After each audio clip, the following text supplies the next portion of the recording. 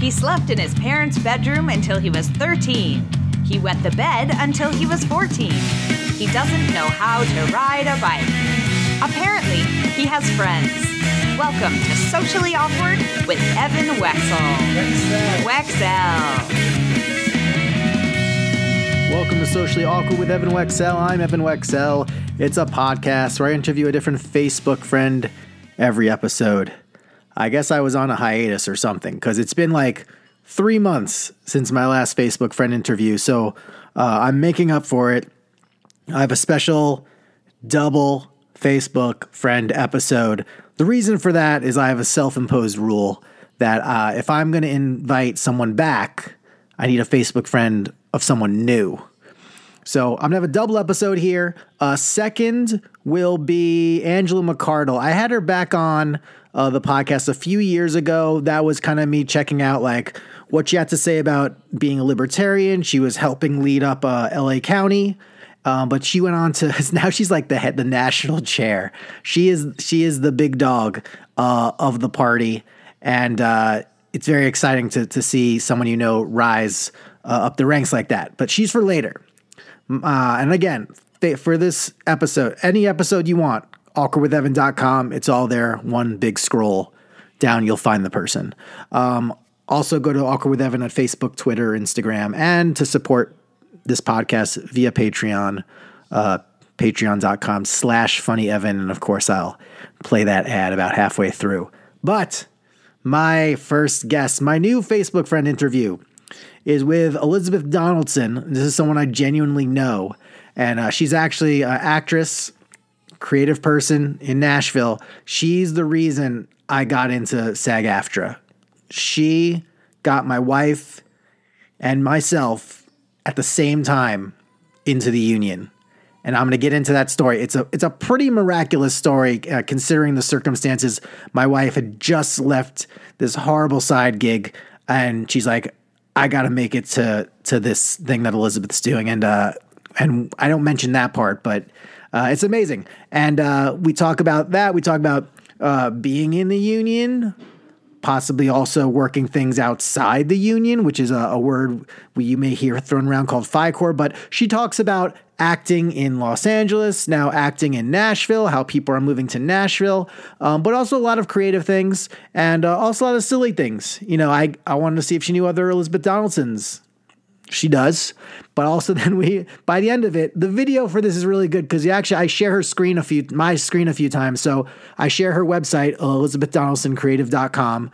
And I also share obituaries of other people named Elizabeth Donaldson. It was a dark ending to our interview, just kind of going through Elizabeth Donaldson's in the area. Because when you type that in, obituary auto-generates on the search engines sometimes. I guess for any name you type in, unless they're like a celeb. But Elizabeth Donaldson, great social following, great content. We're going to hear about the things she's put together, her challenges during COVID, personal challenges and all kinds of things. So she's very open and she has a great communication vibe. She just kind of like just throws it out there and you get to catch it. So this is my first Facebook friend of the episode. This is Elizabeth Donaldson.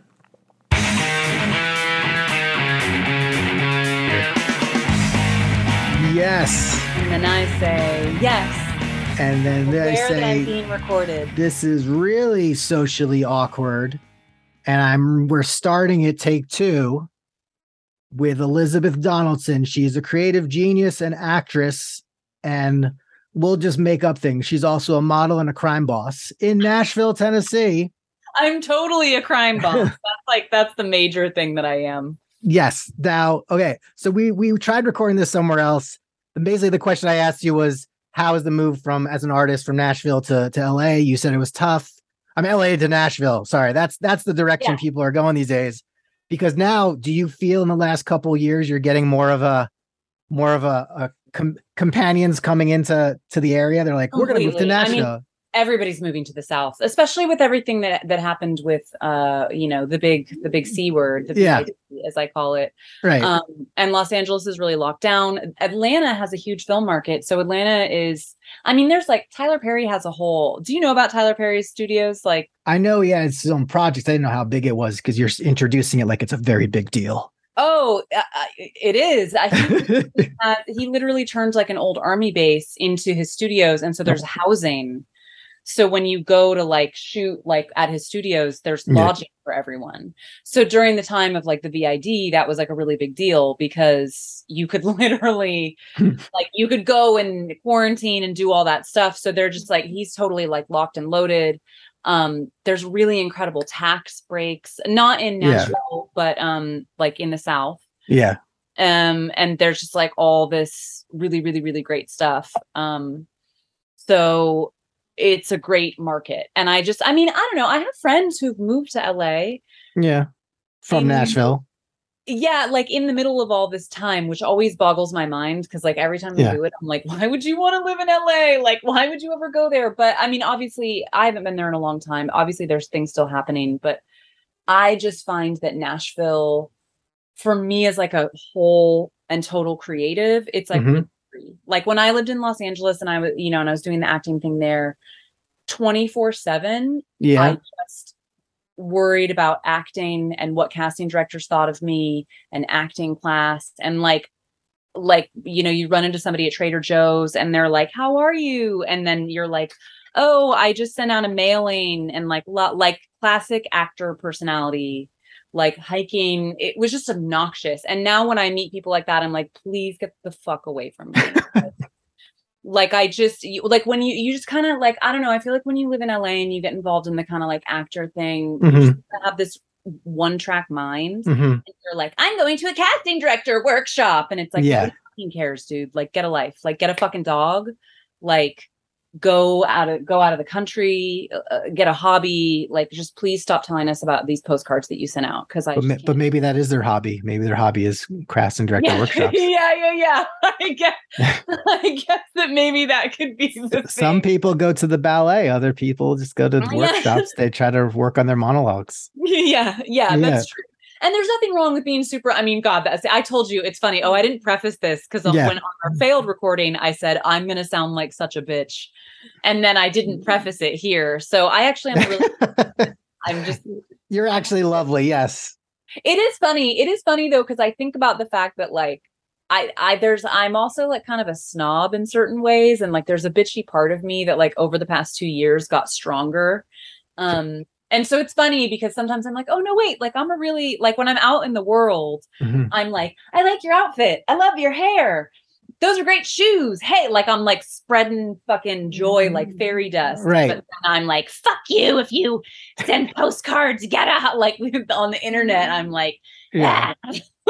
So mean, That's good. Don't hold back. That sells. I think if you want your own show, I think they like that. That's a good. Think so I've had success. Like, what do they say? Like, be polarizing. I try to.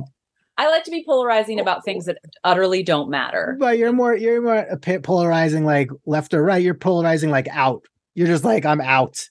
Yeah. Or polarizing, like I fucking hate cargo shorts. You know what I mean? Like I like to. That's my favorite way to get my rage out is to just find something to rage about. You don't have like a rage journal. You would just I did start journaling, and it was a little ragey one day. One day I wrote the entire page of like I'm annoyed, I'm like just a whole page of repetition of I'm annoyed. Right. And then it was very cathartic actually. Now I actually have to thank you because of you, I got into SAG. And my wife got into SAG. Oh, the pizza commercial. Pizza Hut, the natural. That was right before I moved to Nashville. That was like almost why I was able to move out here. Because I came out to Nashville to do nonprofit work. And you booked this. And you were told you basically had carte blanche to be like, what friends of mine do I want to get into SAG? Yeah. It was cool. That was like a cool, I think that I did know that everybody was going to get into SAG. And so it was crazy because not only did I have to keep the pizza a secret, yes, but I had to keep stuff a secret. And I was like, this is so, and then like when people said no, because some people were like, I don't know if I can make it. And I was like, how do I convince these people? Yeah. I can't Don't be LA about this. Yeah. Let's like actually be there. Do this job. Don't like show up a half hour late. You want to be here. Yes. And then some people got like, thousands of dollars. My wife got residuals. I didn't make the cut, but she did. So we both got in that way. Yeah, I mean, it's interesting. I don't know. I like being in the union, but I mean, I don't necessarily do a lot to utilize it. Sure. I don't know. I'm actually a little on the fence because like, with SAG stuff, especially with the VID, like we had, there's mandates still in place that like, if you're going to keep telling me I need to be this and this, like, I'm not going to be able to audition for your thing. So it's like, the South comes. Because what's the advice then? Is the advice to just leave the union? Is the advice to go, would you say to people thinking FICOR is the way? FICOR. I've been FICOR for a million years. I was FICOR when we did that commercial. I was FICOR. Wow. Yeah. Okay. And just for anybody, I just want to explain. Yeah, let's explain what that is. So, because my wife is actually that. She doesn't publicize that. But it's okay. Only 3 people. Well, in the South, you like need to be. I mean, almost all the work that I do out here is non-union, right? Like, because it's just, it's not LA, it's not New South. York. I do a lot of independent stuff. I do my bread and butter is like commercials and local commercials. So I do a ton of commercials. My dog is in here. He's like, that's okay. Bring him on. So so Financial Core actually, and this is very little known because people think that it only applies to SAG. Right. It's actually created by like workers in an automobile union in like the 30s or the 40s or something. Yeah. Because they didn't want their dues to support a political candidate that they didn't believe in. Right. So they wanted to essentially be able to get the benefits of being in the union and the protection of the union without having to be locked into like the ideology, et cetera, of the union. And with SAG, Financial Core, for anyone out there who doesn't know, would mean that you still are SAG and you're able to do everything. But you can also do whatever you want. You can do there's no penalties. You can do non-union stuff. But if there's projects that are still saying that you have to do this or that, then unfortunately, FICOR is not going to help you there. Right. But like my wife, like she books now because she has that. Yeah. But like, what do I get from still being here? Yeah. Is I get my issues of the magazine. I get to vote on contracts. Yeah. I get screeners. I can vote in the SAG Awards. And I could if cool. I want, it was just cool. I've done that. And yeah, it's just like, but my wife's like, oh, they're asking about like a family shoot. Would you like to do this? It's all of us as a family, but it's not this, it's non-union. And so it's like, it's a bit of like, do I have this like idyllic union credit in my future that I'm waiting for when I'm like, say 60 years old, or do I want to just stay, or do I just, get the chance to, act with family without any limits? So I take it all the way back around to how I opened this is that if you lived in Tennessee, you wouldn't have those thoughts. Right. Those are very distinct. Yeah. God, I'm going to sound like such a bitch. Those are very distinct, like actor in LA concerns.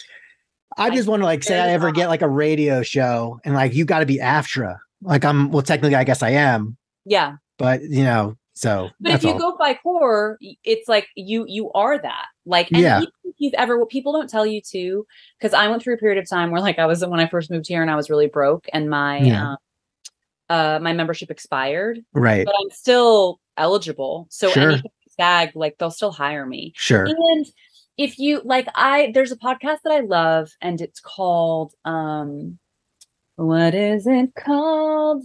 That One Audition. Okay. And they have all these like interviews with actors who not necessarily like famous people, but like people who you would know, like working actors. Yeah. And what a lot of them talk about is the fact that like all of these little technical minutia that everyone out there tells you is so important. It's just none of it's actually important. Like all that's important is like your work ethic and your like hustle. you know, like because a casting director, if they absolutely love you, Mhm. or like a show, if like you do the thing, because there's so many people on that one audition who went on to be huge actors, and some of them like didn't have any agents. Like the chick who plays the warden in frickin' The Orange is the New Black. Okay. Role. She was unrepresented and not in SAG Oh, when she wow. got that part. That's awesome. Yeah. And there's like story after story Sure. after story after story of people who like were in similar positions. So it's kind of like, if I don't know, I just believe in the power of like the individual and the internet. And I think like sometimes I'm like, if people just spent more time crafting, like instead of worrying about the minutia of like, and if SAG, and this is my viewpoint. This is like, and this is like, this is really happened to me when I moved to Tennessee, because like I said, I was no longer part of that actor culture in Los Angeles that like, in my opinion, this is going to sound radical. I honestly find that culture to be toxic, which toxic is a heavy word. Like toxic is like, it's the same, you know how there's like buzzwords of well, like, it can have like, you know, like it's like, it can get clicky and it can get high schooly, you know? Yeah. But not even that. It's more like there's false information that is counter to the survival and happiness and success of actors. Right. Like, right. And the culture, like, think about it. Like there's all these people who live in Los Angeles and like a small percentage of them work, and most of them like don't actually make a living from acting, and no shade to that. But then there's all these like people who don't make a living. They're like actually not thriving as like professional working actors. And then they're giving each other a bunch of advice about the do's and don'ts of acting. Right. But it's like, none of you. What are your stats? Yes. Yeah. And like, what are their stats as creative? So if you're like somebody and like you have like job X and you're, you know what I mean? I mean, and I was that way. Like when I lived in LA, I worried about acting all the time. And now what I worry about is my own creativity. And I just think that that's a radically different view.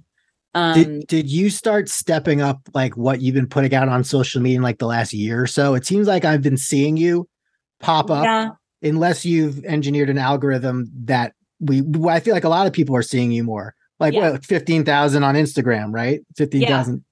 I started going really, really, really hard this year. I also started kind of honing in really heavily on comedy. Okay. Sketch comedy, and like kind of, I really had a vision, because it was kind of like, I mean, the 20s were awful. And so for like, you know, you have 2020 and you have 2021, and I was just sort of like trying to survive.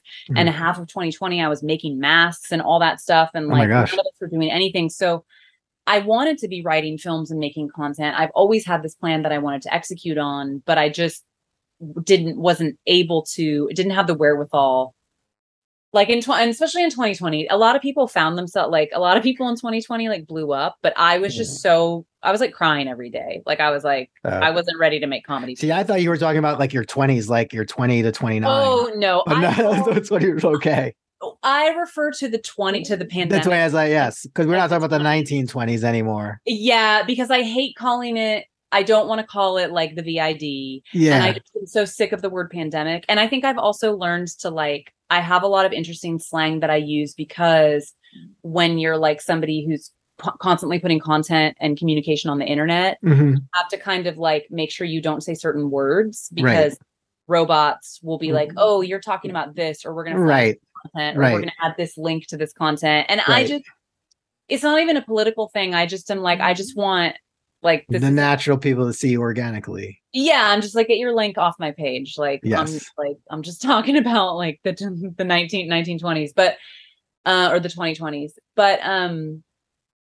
But definitely this year I came back. You know, I took sort of a sabbatical for 2 months, like, because 2021 was a really hard year for me. I had a flood and my roommate died of the VID, and like it was pretty rugged. So I took a sabbatical and then, you know, got my head right. And then I came back and was like, let's do this. And so now I have a really intense, I mean, I have like a checklist of like the content that I do. And sometimes, I mean, life, when you're making content, life gets crazy. So obviously, like, you may have the things that you want to do. You have your list of ideas, but one week it's like, okay, we didn't get to shoot any skits this week. Now on TikTok, I've been going really hard. I've had some stuff blow up that's very like, just me talking shit like in the street, like, well, because TikTok is like to people, like you're in the street talking. No, I call it talking shit, like me on a walk, like having thoughts, like a PSA, like a Donaldson PSA. Yeah, or just like, I don't know about you, like I have some of my I like literally just have comedy running through my mind at all times. So then like I'll be on a walk, and it's interesting because TikTok, especially TikTok or Instagram stories, is almost like it's like your friend. Mm-hmm. And I don't mean that in like a tragic way. I mean that in like a really cool way of like TikTok becomes like, you know how it is. Okay. It lets you know who's watching. Yeah. But also think about this. You have a wife. Yes. And you guys, and I know you guys, and you guys are awesome. And probably on a regular basis, you think, because you guys are both comedians, you think of like funny shit with your wife or your friends that you would love to tell them. Right. But like, and so if your mind is firing like 24/7, like funny thing, it's like, for me, I'm like, I would just annoy all my friends and family if I was constantly like and I do send my friends a lot of funny voice memos, but if I was just constantly like, hey, blah, blah, blah, blah, blah, hey, blah, blah, blah. So I just, like, and probably sometimes your wife is like, Evan, I love you. You're hilarious. But like, I'm fucking tired. Go to work. I say the same. Well, she's that to me half the time anyway, but still like, it's like, I would just repeat the same stuff over and over again to her. So that sound that annoys her.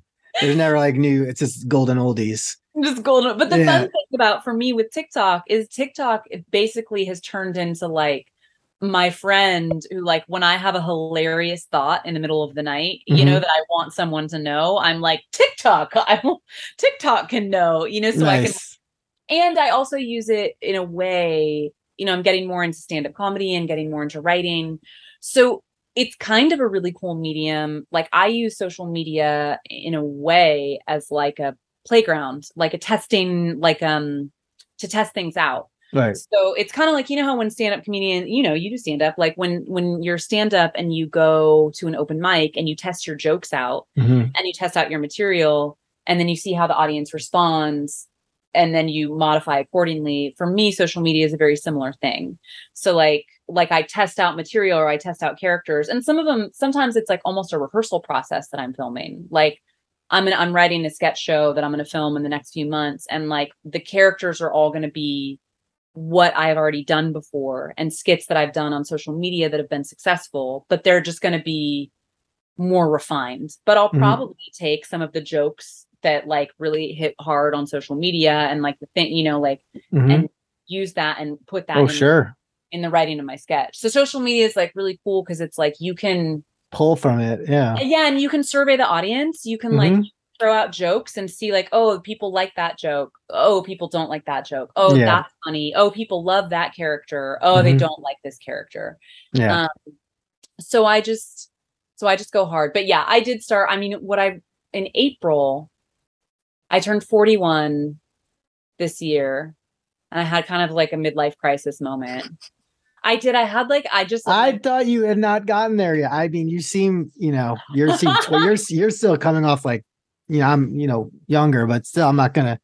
Well, thanks. It's great. Yeah. I just had. I mean, it's hard. Like being a professional artist and entertainer, it's like it's simultaneously like incredibly amazing, but like when you go through the hard parts, like it's hard. It's really hard. And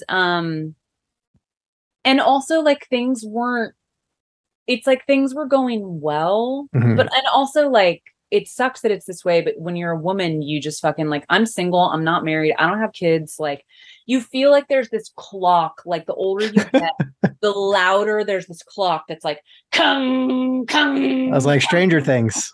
It's like Stranger Things. You got that. That's exactly the clock. Vecna's coming.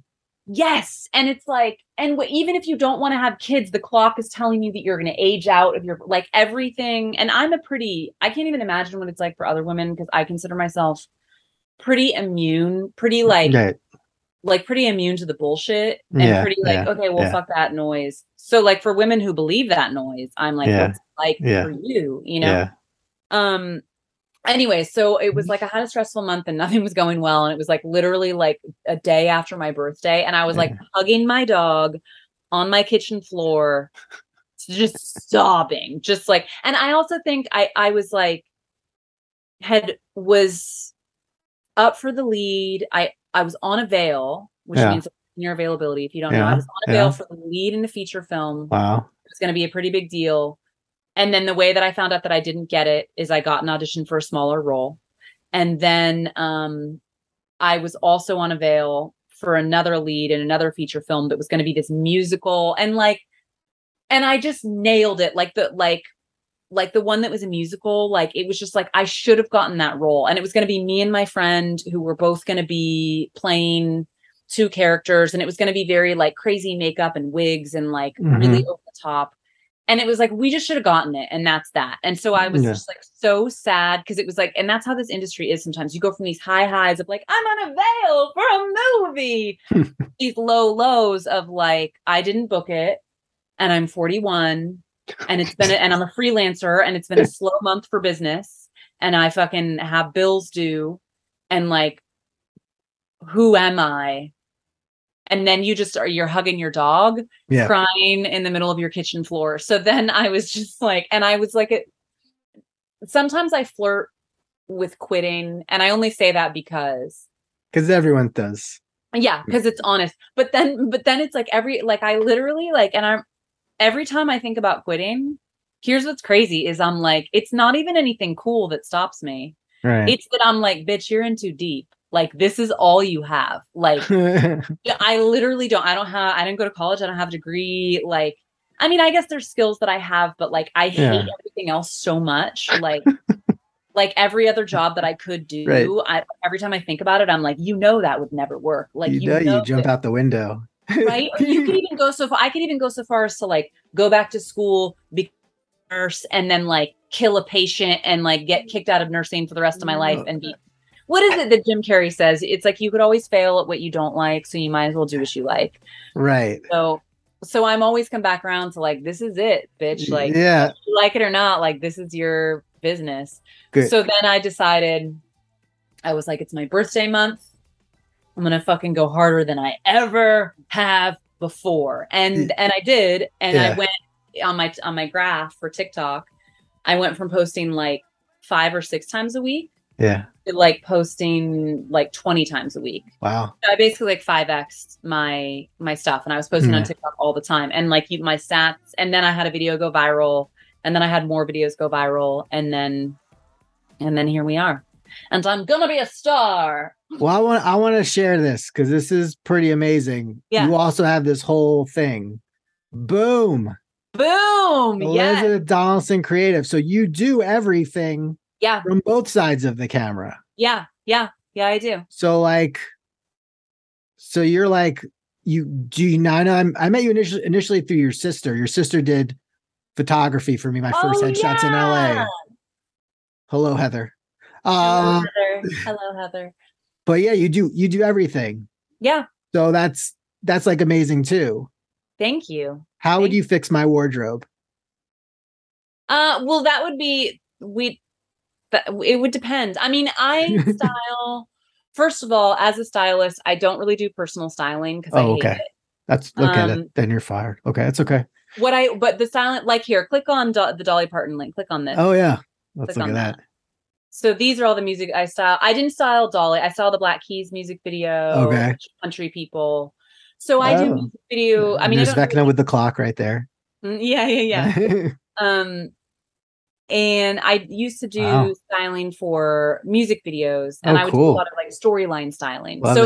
Especially in country music, a lot of times they have like the artist and they're singing a song and then, no, my phone number's not on there. Go back and I'll show you. We can look at my photos. If you go to home, click on, it's kind of set up with click on the photographer one. Yeah, let's get. Here's my photography. Oh, gorgeous. Thank you. Yeah, it's so funny. Some of these are, some of them are new or newer. And then some, like I'll go through every so often but I just sort of arrange them by like which ones I like. But some of them I'm like, oh fuck, I haven't seen that photo in a super long time. Oh. But it's like, it's just like, you're going all in. I mean, it looks like this is everything. Yeah. Yeah, it's all of it. I mean, I've cut back a lot on styling. I just kind of do it when I want to. Yeah. But yeah, I mean, I think it all is sort of setting me up to like write my own stuff, that's what I'm pretty passionate about. And again, I think that's what I love about living in Nashville, and the approach that I think every actor, I mean, if we're speaking to an audience of actors, but I guess this would apply to everyone. No, it's my podcast, anyone.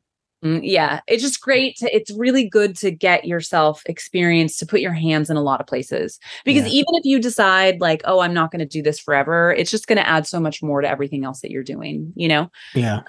And for me, it's like, because I'm a photographer, people are always like, how do you pose so well? And I'm like, well, 'cause I know what it's like on the other side of the camera. Yeah. You know what I mean? Like, so I just know what to do. Or because I've shot music videos and I do photography, when I'm on set, I'm super aware of all the lighting. And I know why, like when a director directs me, sometimes a director will give you a direction that's for the shot. Right. It has nothing to do with acting. They want you to turn your face or do the thing and catch the light for the shot. So it's like when you know about that, or like I had an independent film that I shot and I knew where the light was. And so I knew I was able to, and it was like this really emotional scene, but I was able to like, because I could feel the camera and I could like conceive of what it's like to be behind that camera. So I, at the exact right moment, was able to lift my eyes up because I knew that the light would catch in my eyes and that it would just look a million times cooler than if I was just like, and so that it's, I guess like as an actor, it gives me this kind of well-rounded thing where I'm like, because I think that with storytelling, I mean, I don't know, actors sometimes get super into like their feelings and like, but do you know what I mean? They're like, ooh, I felt this scene, or like authenticity. And that's cool. Yes. But the thing that's super interesting is like when you watch a film, in my observation and opinion, the things that are creating emotion in that film are like the cinematography, like doing a slow zoom in onto someone, like they could literally just be sitting there, doing nothing, staring off into space, and a slow zoom combined with the right music will make you as the audience member feel so many things, That's Bruce Springsteen's Brilliant Disguise video. That's the whole video. It's just him playing, and I think they just gradually zoom in on him the whole time. That's amazing. Like, it's a thing, but it's like, so there's all these tools with storytelling, and I've also seen it when I do self-tapes or different auditions, or even working with actors. There's times where like I do a take where I really felt it and I cried. Like actors worry so much about crying, and I really felt things. And then I watch it back and I'm like, that was shitty. And then I do one where I like didn't really feel as much, like I felt it in a different way of like understanding the material. And it looks fucking great, It's great. So, yeah. Good. I'm impressed. Thank you. So I look forward. Where can we follow your TikTok? It's just my name. It's just Elizabeth Donaldson. Yeah. I was smart a long time ago. I just made everything my name. Oh, that's good. Because I just didn't want to have to like, you know how it is. Like I didn't want to be something cute. Like when Instagram first came out, it was like, I'm Bright Light Fire. I'm like Zubeda.69 dash. Have you ever spoken to other Elizabeth Donaldsons? Yes. It's funny. I actually am friends with a whole bunch of other Elizabeth Donaldsons on Facebook. And they're all very cool. Yeah, they're all very nice people. Oh, did you have is it a Facebook group? No, it's just like I always find them and I friend request them. And then I also have a girl. There's some girl who's like, literally, it's so funny. Everyone named Elizabeth Donaldson, tremendously nice person. I have a girl who she kept getting emails about styling jobs. Because people thought it was you. They thought it was me. And then so she somehow, I don't know how she figured it out, but she would forward me all the emails, like call sheets and like all this stuff. Yeah, and one time I made a flight reservation. Maybe I typed in the email wrong, but it went to another Wexel in Sweden. And I know a lot of Swedish Wexels, and they forwarded me the email. That's so like, fun. I think this is yours. Like, okay, thanks, Pele. All right. Like, thanks, There's bro. also when I type Elizabeth Donaldson, I also get like Elizabeth Donaldson obituaries, which is kind of sad. Elizabeth Donaldson died on May 12th of this year. And then there's another one that left us on June 23rd. So you're winning. I'm winning. You're winning Yeah. the Hunger Games of Elizabeth Donaldson. I'm in the front. I did one of my favorite episodes is when I got to interview two people with the same name at the same time. They're both my Facebook friends. So two Carrie Ann Wallaces at the same time was one of my favorite. That's really fun. But yeah, one Elizabeth Donaldson, she was 97. Should we share this? Let's pay tribute to Elizabeth Donaldson. I'll share it. Elizabeth Donaldson. She's a Betty. what? She's a babe. Yes, I think she outdid Betty White though. Yeah, it's good. Good job, Elizabeth. There's another one. This is so morbid. Here's the one from Day nearby. She left us like 2 months ago. There was another Donaldson in Tennessee. That's crazy. Well, she's survived by her husband, Reverend Donaldson. I've done freaking like commercials for a funeral home company, and it's like really funny where I like talk really seriously about cremation, except they wanted me to say cremation. I don't know, like not cremation. Yeah. Cremation. And then there's like a lot of, and I've searched on the internet for these photos. So if like anyone out there in the world could ever find these, I'd be forever grateful for people to find these freaking photos of me in a gray suit, and traditional hair, holding urns and like smiling, like. As a fan of The Undertaker, I appreciate that. I hope that someday, it's like my biggest hope that like all of the cringy things that I've done, like put it on your website. It's true, but it's tricky because you can't necessarily, when you're still in the realm where you need that work, you can't make fun of it yet. You know what I mean? Like, I would still do anything. I'd still make fun of it though. I mean, I've had that weird credits, but yeah. But have you posed with a urn? No, I would love to. I just can't make fun of the funeral home yet because they still hire me sometimes. Oh, that's good. So I don't do that. Maybe have like your own page of just funeral stuff. Funeral shoots, getting the whole network. They'll fight over you. I want her for my funeral home. No. Yeah. Funeral homes, retirement homes. They're great. They're like, nobody has ever taken better care of me. Like they pay immediately. They pay really well. The sets are always catered. Like, oh God, such delicious food. Yeah. You have a good classic look. I feel like you could look like someone from the 40s that came back to present day. Yeah. And you're like, so it's good. Yeah, whenever I get my hair cut, that's what I tell my stylist. I'm like, I want my hair to work for like 40s, 50s, 60s, and like 80s, 90s, and a little 2000s. That's pretty much everything but the 70s. Like 2019, not 2020 or 2021, maybe 2022. But like bobs, like I don't think that I look like a 70s babe. I mean, it's like I could, you know what I mean? Like, no, like it's fine. Like, but it's just not. I think that like I knocked 60s out of the park, you know? Yes. I think this was amazing. I think if ever there's an opportunity for us to review something together, we should review it because I think you'd have good takes on whatever. Yeah. I'll have it be even on things of nothing you're familiar with. Like we could review cricket. Oh, and then you could, I don't know. I love reviews. Yeah. That was me watching the Elvis movie last night. Like, oh, you have seen it. I haven't seen it yet. I will. Probably it's really good. Yeah. Yeah. Oh, on a plane, it'll be so small. I'll probably. It's probably. It screams plane to me. I just have a feeling. That's fair. I don't know where it's going to be streamed. So yeah. Anyway. All right, Elizabeth Donaldson on every network. And this was nice catching up. I look forward to your videos. Yeah. Thanks for having me. Keep 5Xing that shit. So I gotta hire an assistant next. So. Oh, there you go. There you go. Right up that you get hat. to the point. I'm at the top of the brick lane. You know what I mean? Let's change some power. Let's give it over to someone you know that you can yell at and ask for coffee, and they bring it to you, and then you slap it out of their hand and be like, "I want a decaf." I want a decaf. Be that I had an assistant once. It didn't go well, but I've had interns once in a while, but they're more just to be clones of me. Yeah. So clones on the back end, the behind the scenes. All right. Cool. Good. Glad we met. Well, obviously we met, but glad we got together on this finally. Same. And I will put this out. We will share with the world. And let's get shooting, I guess. Yeah. Let's book a shoot with Donaldson Creative. EDC hashtag. Do it. Book it.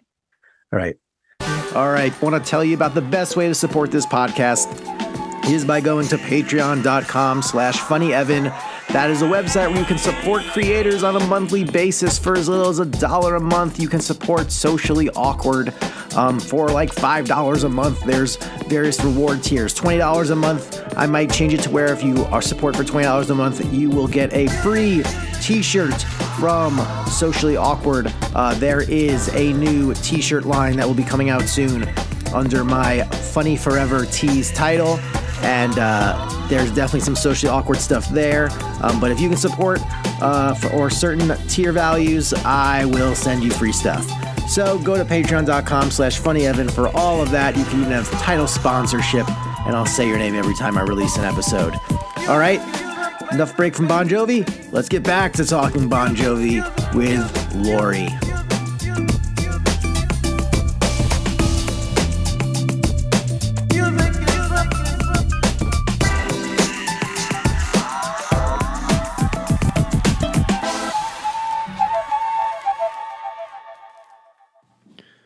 Okay, so now we're getting into my next Facebook friend, a returning Angela McArdle. I wanted to get her on because I knew she was doing something big. Like she was heading up, trying to get rid of the big old V mandate in Los Angeles, in the city of Los Angeles, and we actually her initiative helped get the city to back off and that. But also at the same time she was doing that, she was touring the country. Campaigning to be the head of the whole like Libertarian Party on a national basis, which is amazing. And that's what she is. And I got into like platform things with her. I did want to hear about like, does she ever get mistaken for like one party or the other party because of something she says on social media? I wanted her to speak a little bit about Trump. I wanted to just kind of touch them all. The Libertarian Party also recently changed their stance on abortion, which is it's actually a surprising thing they did. But you know, it actually the way they did it kind of makes sense with what the whole libertarian kind of platform is. And obviously, this is my political interview. Getting back into something political. So hopefully you'll dig it. She works hard and she worked her way to the top. So enjoying now getting those emails where she's the one signing them. This is my talk with National Chair of the Libertarian Party, Angela McArdle.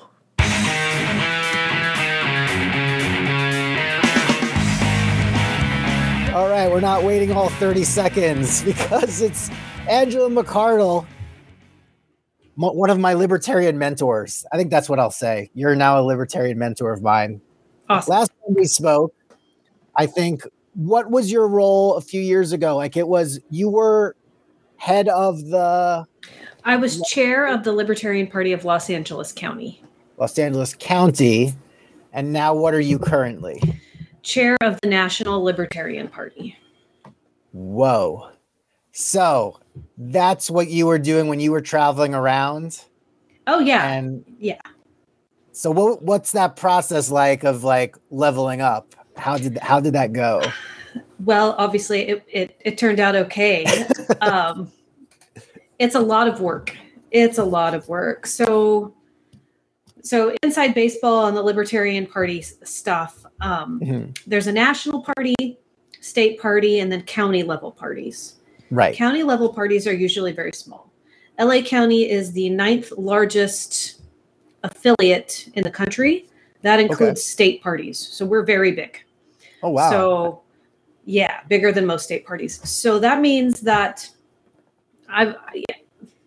it wasn't as much of a jump from county to national as most people would think of it, because there's a lot to do. You know, we're very active, got a lot going on. So I got to, you know, the whole reason I ran for the national position, by the way, was because the national party didn't speak out on lockdown and mandates very aggressively. And that's obviously, it's been a real passion project of mine, something I care a lot about.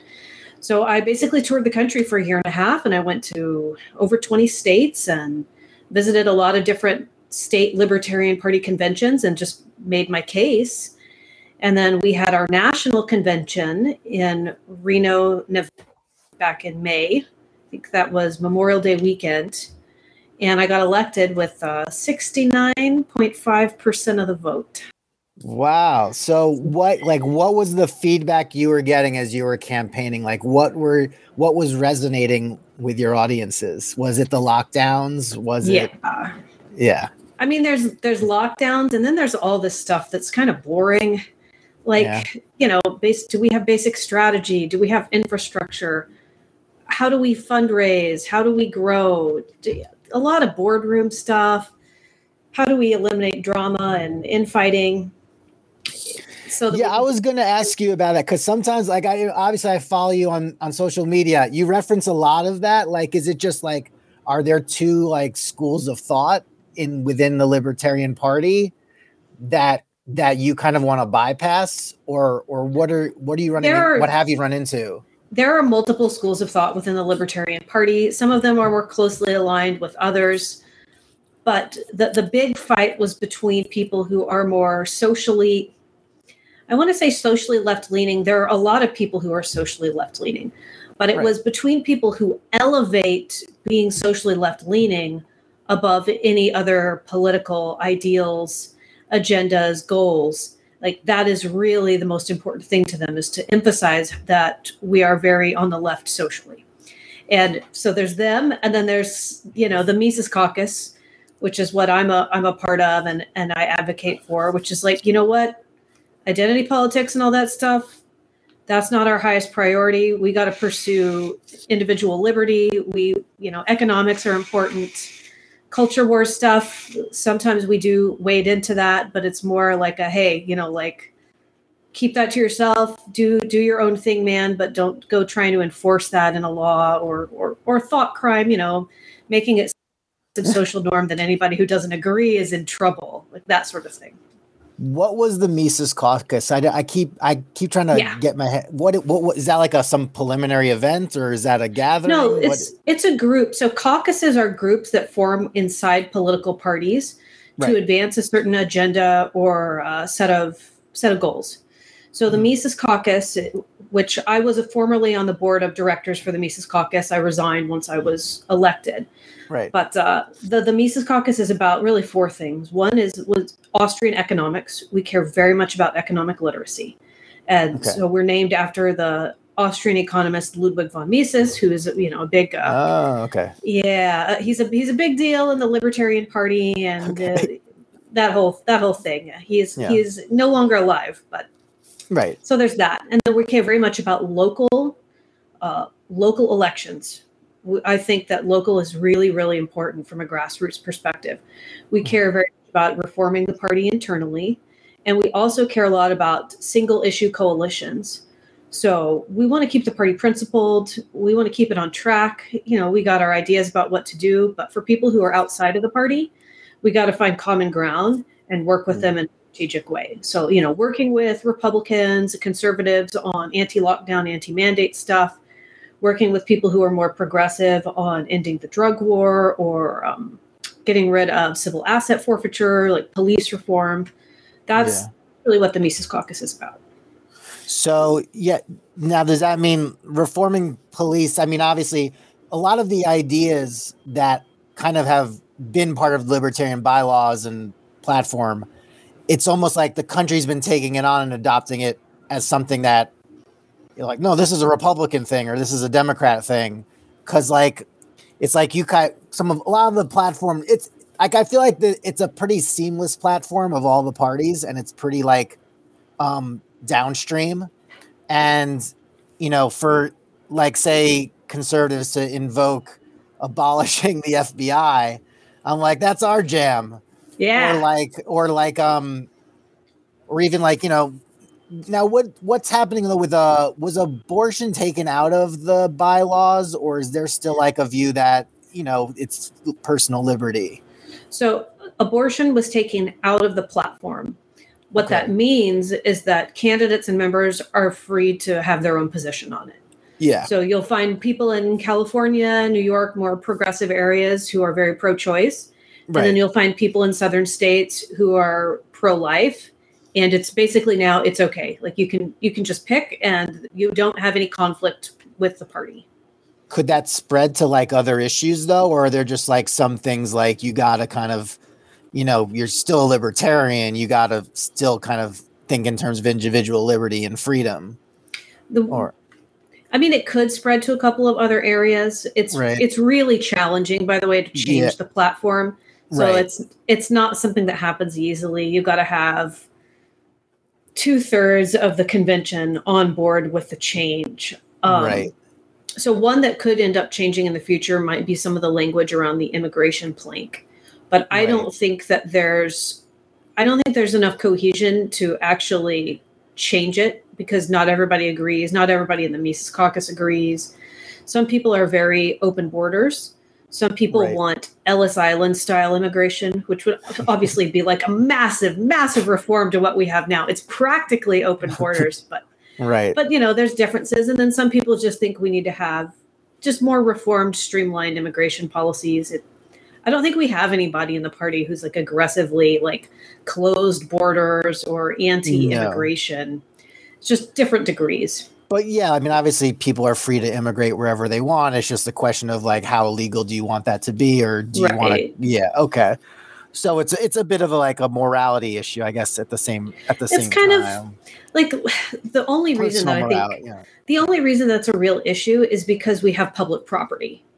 Yeah. And so people come in and they're like, well, if you come here and you don't pay taxes, then but you get to use public schools, and then it's just a big mess, right? Because then we're like, well, we oppose taxes. Most of us oppose at least 90% of the taxes, but a lot of people 100%.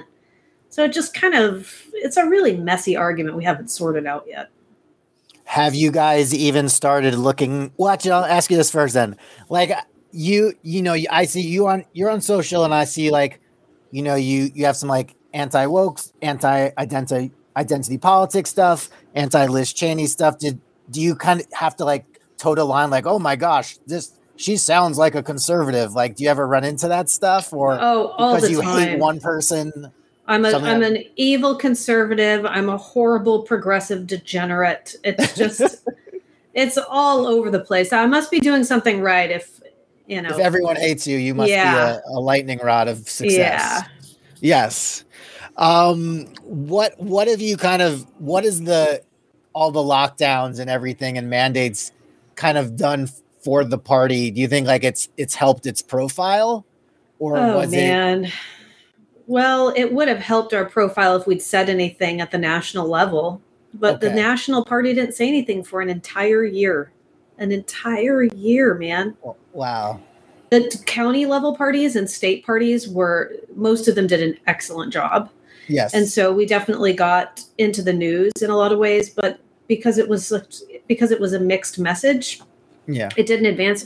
Really what happened is the Republicans did not oppose it consistently in the beginning, but they caught on after a few months to varying degrees. And so they got to lead the charge on that. And we, the members of the Libertarian Party who were very opposed to lockdowns, we just got left out of the narrative. It was really frustrating.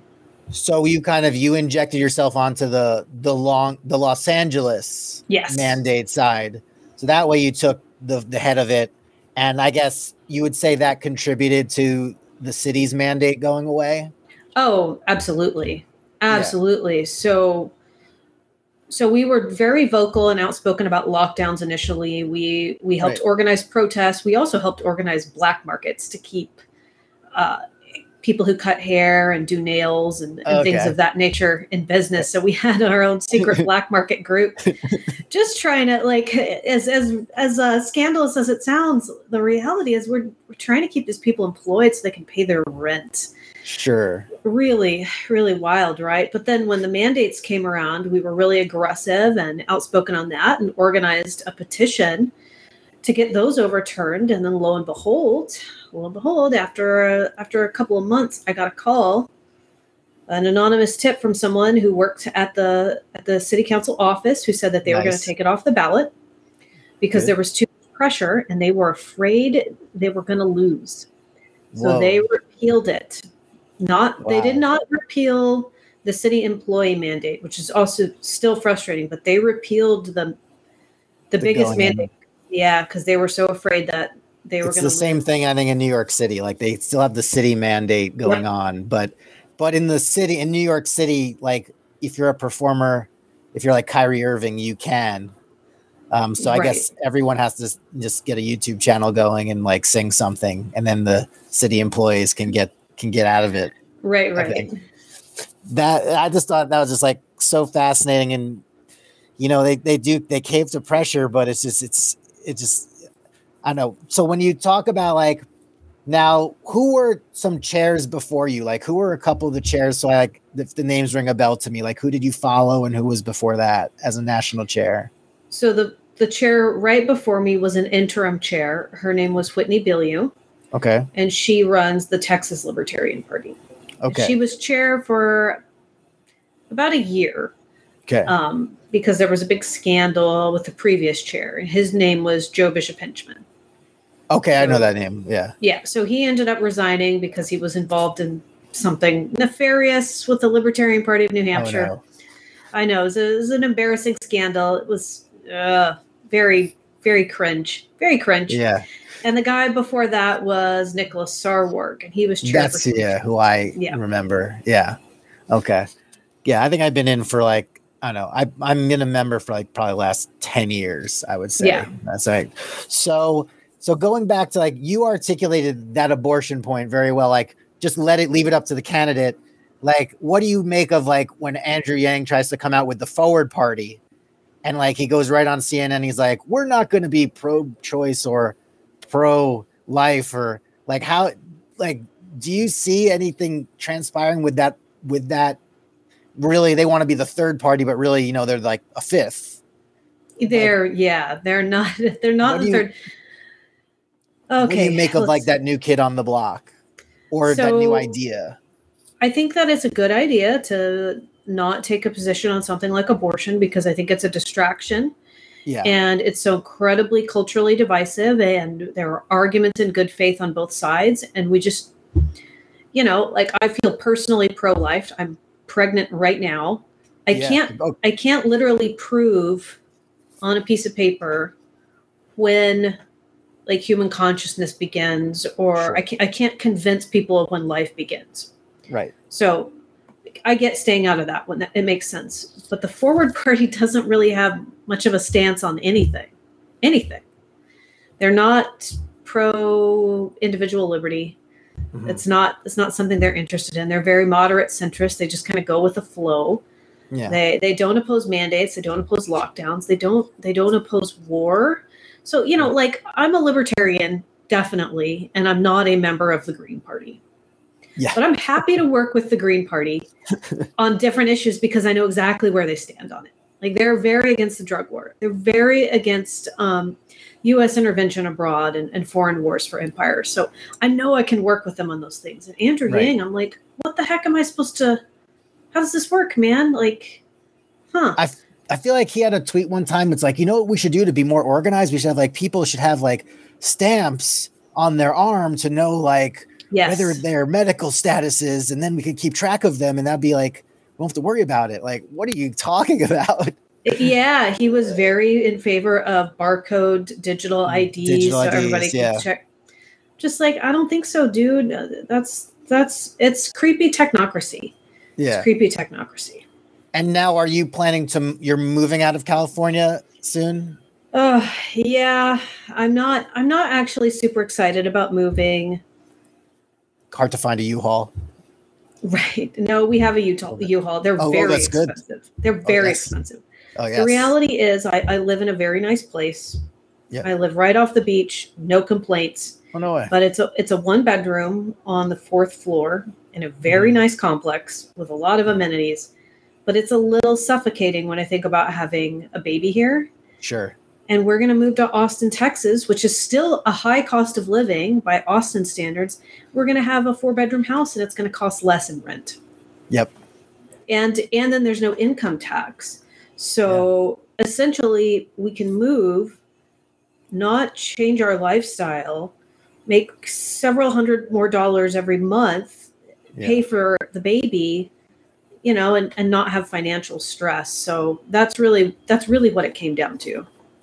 Do you have any libertarian themed baby names picked out or in being circulated? Like, I was thinking of Tread, because like don't tread on me. But I don't know if that. I don't. We still haven't picked a middle name, so there's that. Okay. Could happen. Nice. If I had my baby around, I'd show a baby from the future. I have like a 4.5-month-old right now. So. Oh, very nice. Yeah. Congratulations. So there we go. I want to go back to state politics. I mean, I guess when the recall happened last year, we had a libertarian candidate that was in the pool. Yeah. But I was surprised, like, I didn't see one for this time around. Was that just did we not have coordination?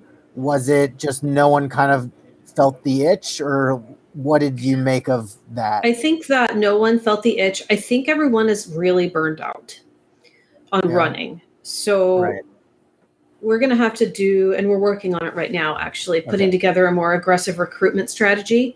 But also training campaign managers. That's one thing I didn't have. I needed that. Exactly. Exactly. So we need that. We're working on that. We always want to do the best thing we can. And then the reality is we don't have the infrastructure set up to support a lot of that. Sure. So we're working on putting up that infrastructure, training people, making sure that they really understand, how do you generate a walk list? How do you count your win totals? How do you identify who your target demographic is? What do you say once you identify them? How many times do you have to visit them? Right. That's the sort of stuff we're working on right now, so the candidates in the future will be better equipped for the job. Yeah, I mean, if there wasn't one, I would be like, you know what, I'm very busy, but if you guys need someone with the L, I would have done it. But I'm like, still, I mean, who knows what would have happened?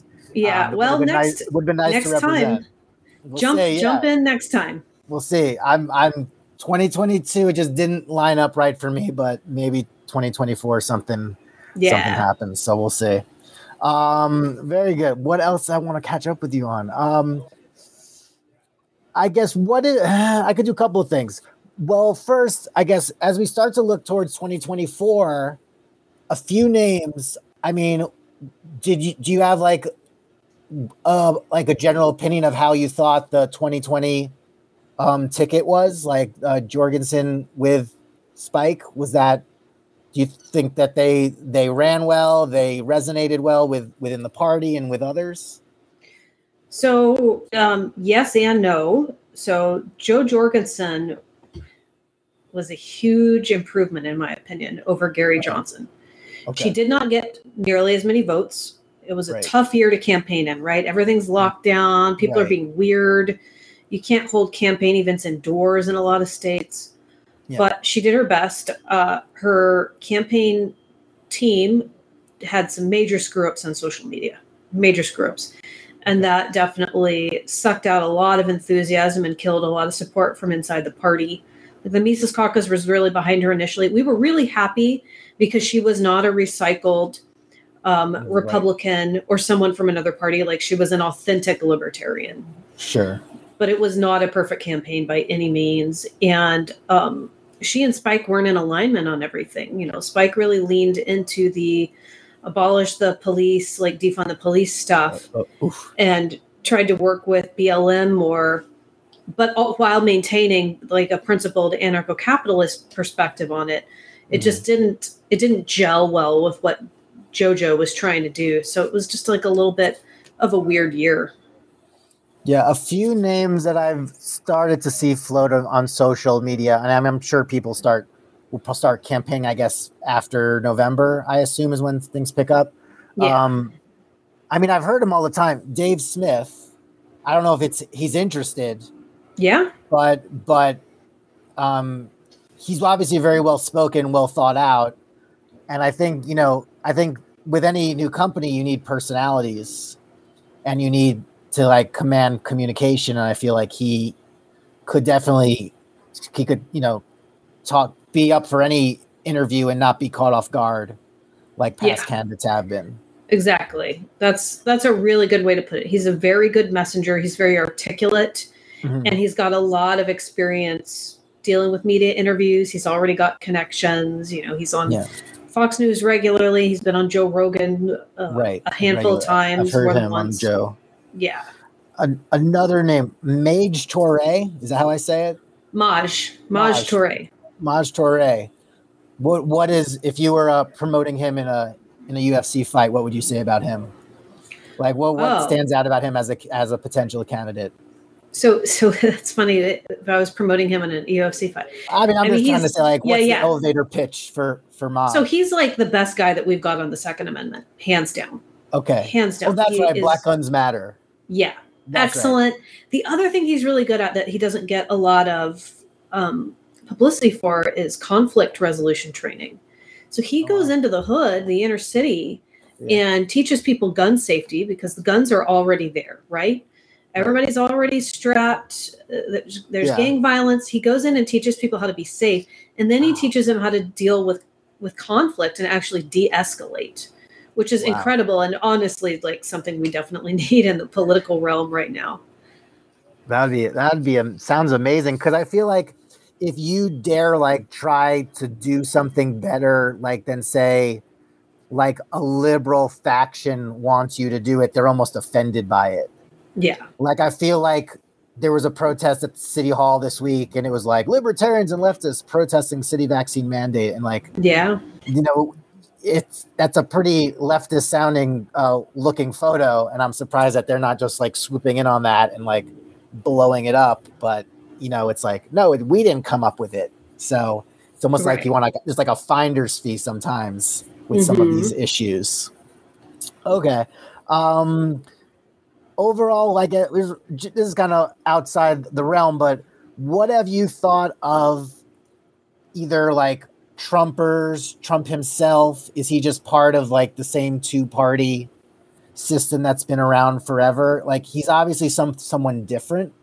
Yeah. And that obviously they almost you kind of get curious because wow, they really don't want him like genuinely viscerally to be near anything of leadership. Is that founded, unfounded? What do you? I mean, I think it's just sort of kind of unfortunate. He went in with this very, aggressive drain the swamp mentality. At least that's what he put out there. And it seems like he got swallowed by the swamp.